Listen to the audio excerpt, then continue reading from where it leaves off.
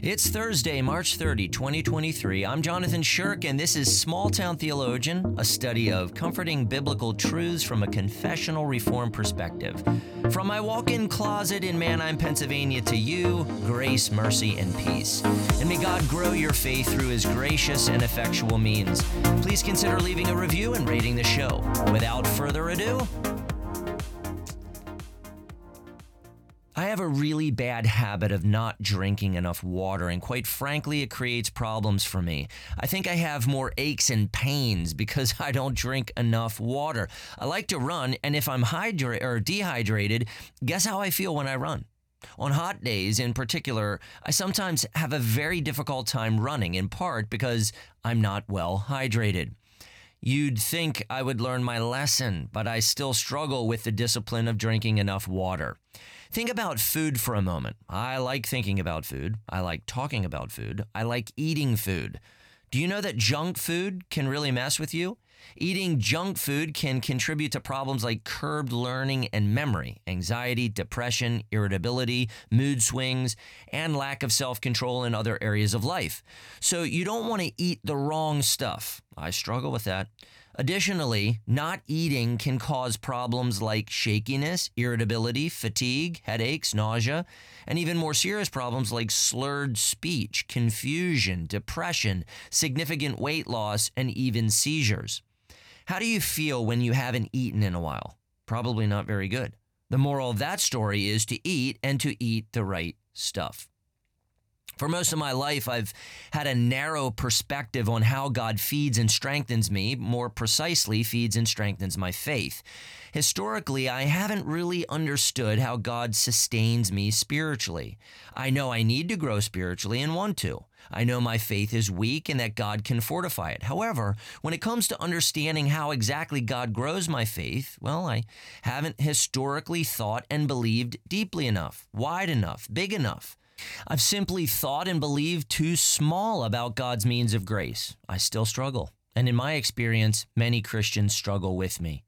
Christians feel spiritually dehydrated, hungry, and weak in their pilgrim journey, but some Christians are unaware of the power and nourishment God gives through his means to quench their thirst, satisfy their hunger, and make them strong.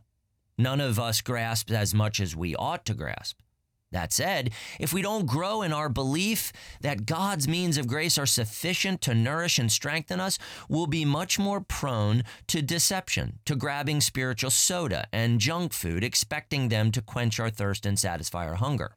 Do we realize that a sugar rush or spiritual high is not actually spiritual growth? Spiritual sugar rushes or highs can actually cause a loss of comfort, strength, and growth because there's a crash afterward. A come back down to earth experience that reminds us, oh, I'm still a sinner and life's still a struggle. Our sustenance is not necessarily on the mountain. It is in the valley where life happens. To possess true soul comfort and true soul strength, we receive them by faith from the means God provides to nourish us and strengthen our faith. Do we understand these essential means? If not consciously, subconsciously, many Christians wonder, how do I grow spiritually? How can I build up my faith? What must I do to grow closer to God? This question often sends them on a quest to find the answer. They often don't realize the answer is simpler than it seems. They often fail to realize how much their journey to get closer to God is one of self-reliant striving, a self-dependent struggle, and this burdens them, at least subconsciously. Sadly, we are too often tempted to walk past God's true soul drink and true soul food at Christ's table while we go searching for a spiritual convenience store that serves us soda and donuts for the spiritual high we crave. We miss the feast in search of junk food. What if we focused more on receiving the drink and food God gives us and on receiving it with expectation and thankfulness? I suggest we ought to concern ourselves less with consuming different kinds of spiritual foods like the New Christian Book or podcast or worship album or small group study or the hit TV show that happens to break the second commandment and distort the gospel, and concern ourselves more with the means God has promised to use to strengthen us. If we misjudge the gracious and sufficient means God has promised to use to strengthen our faith, we will inevitably turn to insufficient means that lack true nourishment, and we will be left spiritually malnourished without much comfort, assurance, and strength, and perhaps we'll even wonder why. In this new series on the Lord's Supper, we're going to focus on one primary means of grace that God gives to nourish, strengthen, and comfort us. I think most Christians understand that God's Word nourishes, strengthens, and comforts them. Though some mistakenly evaluate personal devotions above public preaching in corporate worship as the primary way to drink and eat God's Word, it seems most Christians place an emphasis on God's Word. However, sadly, many Christians expect very little from the sacraments. And I suspect that's because of their view of the sacraments or their theology of the sacraments. They simply don't understand the sacraments and therefore miss out on the personal and corporate benefits of the sacraments. If our theology of the sacraments is poor, unbiblical, and not anchored to historic Christian theology, then we will underestimate the necessity of the sacraments in our sanctification journey and will not draw the nourishment, strength, and comfort from them that God intends for us to enjoy. A robust theology of the sacraments is desperately needed today as the church faces large challenges like anxiety, depression, division, shallowness, spiritual apathy and immaturity, loneliness, addiction to technology, persecution, and more. We need the grace that God gives through the sacraments to flourish. But we often have a too narrow view of the sacraments, and our expectations are simply too low. Our faith is weak. We need more grace. The good news is that God gives much grace to us in and through the sacraments, and the deeper we understand the gospel and the gospel made visible in the sacraments, the more we will benefit from receiving the gospel in the sacraments. As Scripture teaches in the Reformed confessions and catechisms affirm there are only two sacraments, baptism and the Lord's Supper. We'll save a discussion on baptism for another time. This series will focus on one means of God's lavish grace, the Lord's Supper.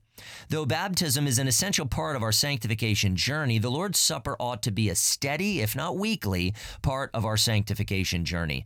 As Westminster Larger Catechism 177 explains, baptism is administered once, whereas the Lord's Supper is to be administered often, in elements of bread and wine, to represent and exhibit Christ as spiritual nourishment to the soul and to confirm our continuance and growth in Him. Don't miss that.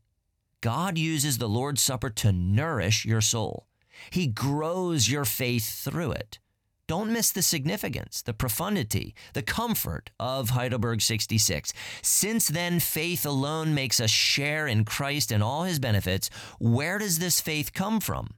From the Holy Spirit, who works it in our hearts by the preaching of the gospel and strengthens it by the use of the sacraments. I think this answers the question many Christians ask: how can I grow spiritually? We grow spiritually when the Holy Spirit sovereignly works faith in our hearts by the preaching of the gospel. We need the preaching of the gospel more than we need our next drink of water or meal. But preaching is not the only means God uses. God strengthens our faith by the use of the sacraments. We need the sacraments too, if we're going to endure to the end. I hope you join me in this exciting journey, and I hope along the way you come to more fully appreciate the grace God gives you through a simple yet powerful and effectual supper. I pastor a historic independent Reformed church in Manheim, Pennsylvania. I invite you to check out Jerusalem Church's podcast, where every week new sermon content is posted. You can find us on Pandora, Spotify, Google Podcasts, Apple Podcasts, and more. Simply search for Jerusalem Church Sermons on your favorite podcast platform, or head to jerusalemchurch.net to search our sermon archive. We're currently going through the Gospel of Matthew, so check it out.